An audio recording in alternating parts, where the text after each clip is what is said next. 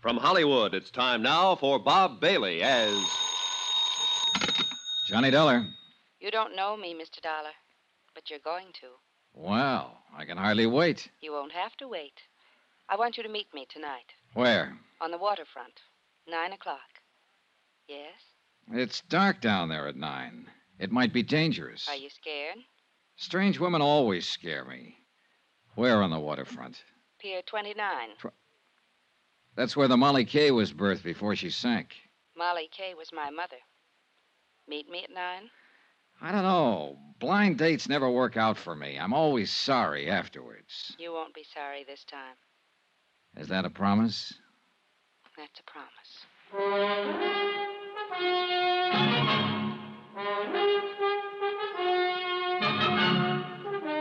Tonight and every weekday night, Bob Bailey in the transcribed adventures of the man with the action-packed expense account, America's fabulous freelance insurance investigator. Yours truly, Johnny Dollar.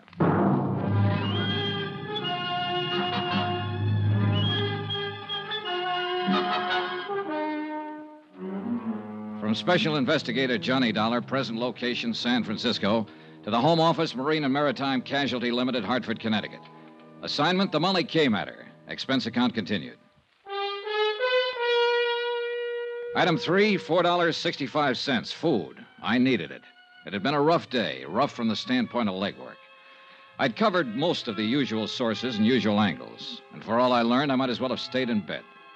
The freighter Molly Kay had sailed out of San Francisco Harbor and gone down in the Pacific, and nobody wanted to talk about it. They were all too busy shaking in their boots and looking over their shoulders, scared to death. I was even beginning to look over my shoulder. Item 4, 70 cents, taxi to the Embarcadero. Sure, I kept that blind date. I wouldn't have missed it for the world. Here, keep the change.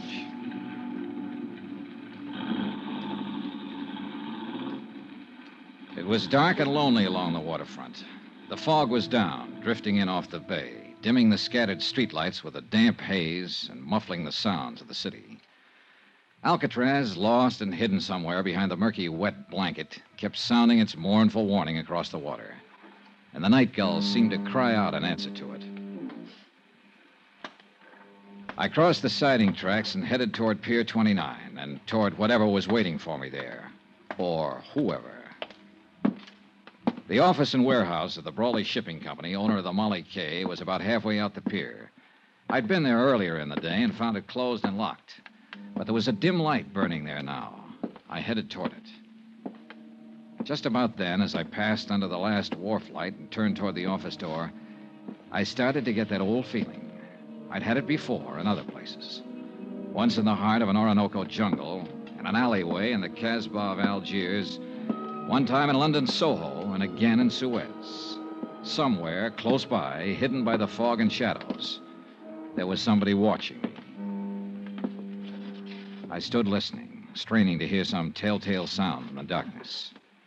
Nothing. But there were a dozen hiding places within a radius of 50 feet, and I wasn't fool enough to start searching them, not knowing what I'd find. I turned to open the door to the Brawley office. Get your hands up, Mac. He'd been standing behind a post right beside the door. Okay. Now, what are you prowling around here for? I was restless, couldn't sleep, and I loved that foghorn. Wanted to get close to it. Knock it off, wise guy. This is a gun in your back, not a peppermint stick. Oh, don't say things like that. I faint easy. One more smart crack at... Wait a minute. Turn around toward the light. Sure. I'm always glad to oblige. Just sucker up. All right, come on, let go of it. Stop it. You... Let go of that gun. You're going to break my... All right. Come on, get up, get up. Come on your feet.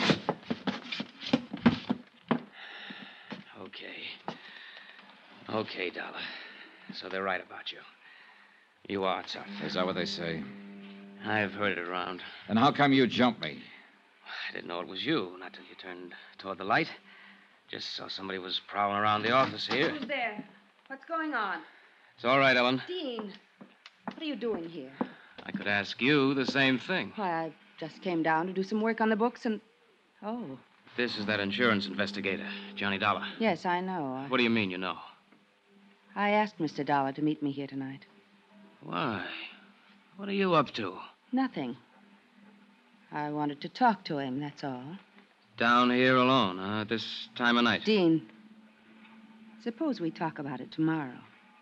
Okay. That's the way you feel. It's not a matter of how. We'll discuss it tomorrow. All right. Oh, the gun, Dollar. Do I get it back? Oh, sure. Here you are. Don't let anybody take it away from you now.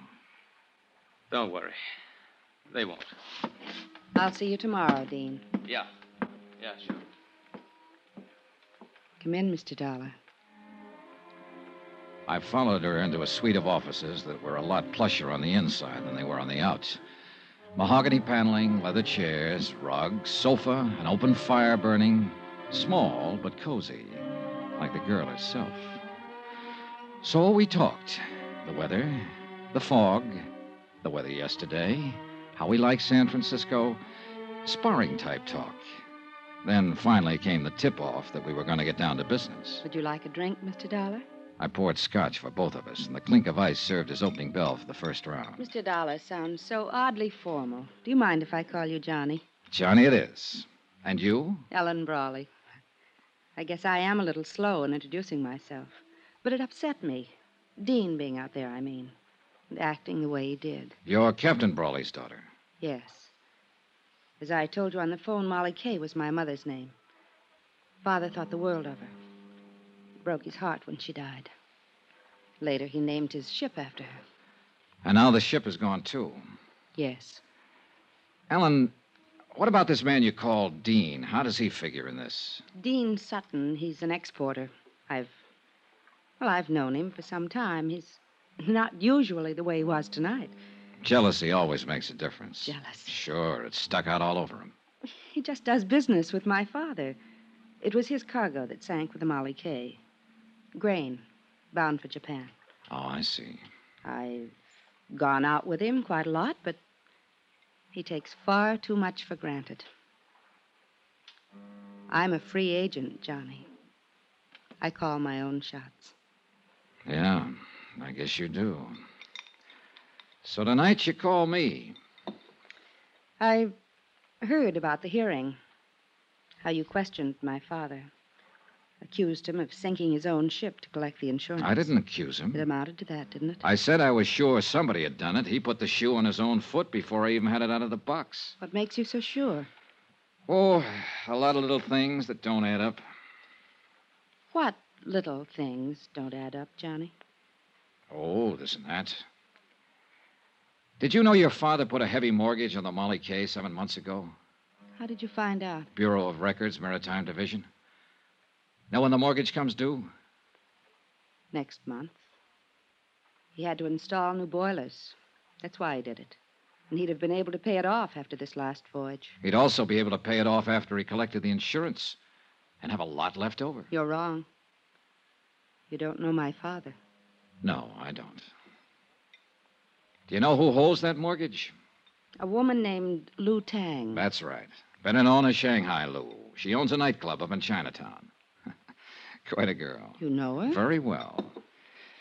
All right, Ellen, let's quit circling around and get to the point. What's on your mind? I don't know. Nothing, really, I guess. I just wanted to tell you that you're wrong. About my father, I mean. If the Molly Kay was sunk deliberately, he had no part in it. I'll make a note of that, even though your opinion may be a little bit prejudiced. Well, Are you leaving? might be a good idea, don't you think? Wait. Johnny, Yeah? I was sort of hoping we'd be friends, maybe. Oh, I feel very friendly toward you. Do you, Johnny? As much as this. That much, Johnny? That's pretty friendly. I told you. I call my own shots. I know. But you didn't tell me you're engaged to Dean Sutton. I found that out from a newspaper It file. was all a mistake. It was his idea. And I thought you always called your own shots. Don't go, Johnny. I promised you on the phone that if you came, you wouldn't be sorry. I'm not. Good night, Ellen. Outside on the pier, the fog was thicker than ever. The wharf lights were dim glows in the swirl of mist, and sounds, even close ones, were muffled and hollow. I couldn't figure Ellen Brawley, at least not completely, where she stood in this and the reason for the pitch she'd made. I left the pier and turned west along the Embarcadero. Mr. Dollar? Huh?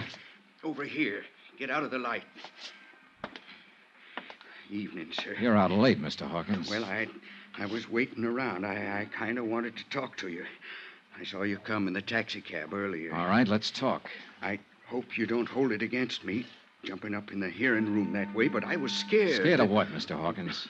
I don't rightly know. That's the trouble. But there's something strange going on, Mr. Dollar. And it ain't safe for a man to let on he notices. The whole crew feels the same way. That's why they ain't talking about it. About what? Things that's happened, things that ain't been brought out yet. And I wouldn't be talking neither if Bill Mack hadn't been a mighty good friend of mine. Bill Mack. He was one of the 2 men who went down with the ship. That he did. May he rest in peace. But you're wrong, Mr. Dollar. There wasn't 2 men. Bill was the only one. What?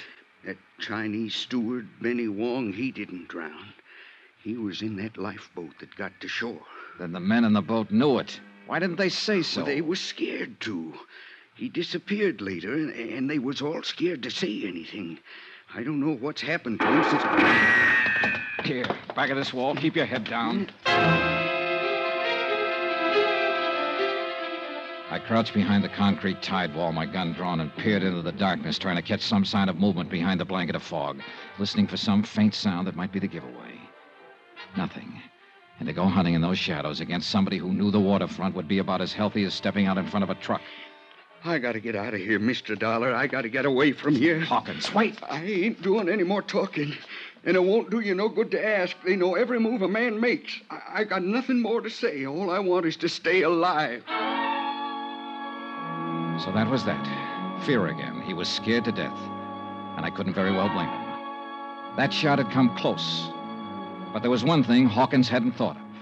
I had. And I didn't like the thought. That bullet might not have been meant for him. It could have been aimed at me.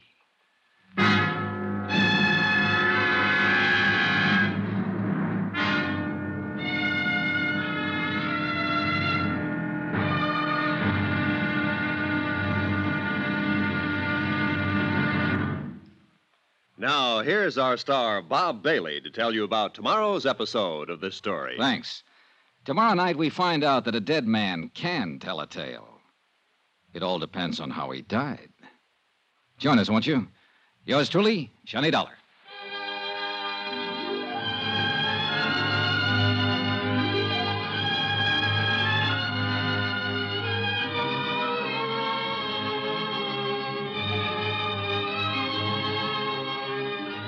Yours truly, Johnny Dollar, is transcribed in Hollywood. Written by Les Crutchfield, the entire production is under the direction of Jack Johnstone. Be sure to join us tomorrow night, same time and station, for the next exciting episode of Yours truly, Johnny Dollar. Roy Rowan speaking.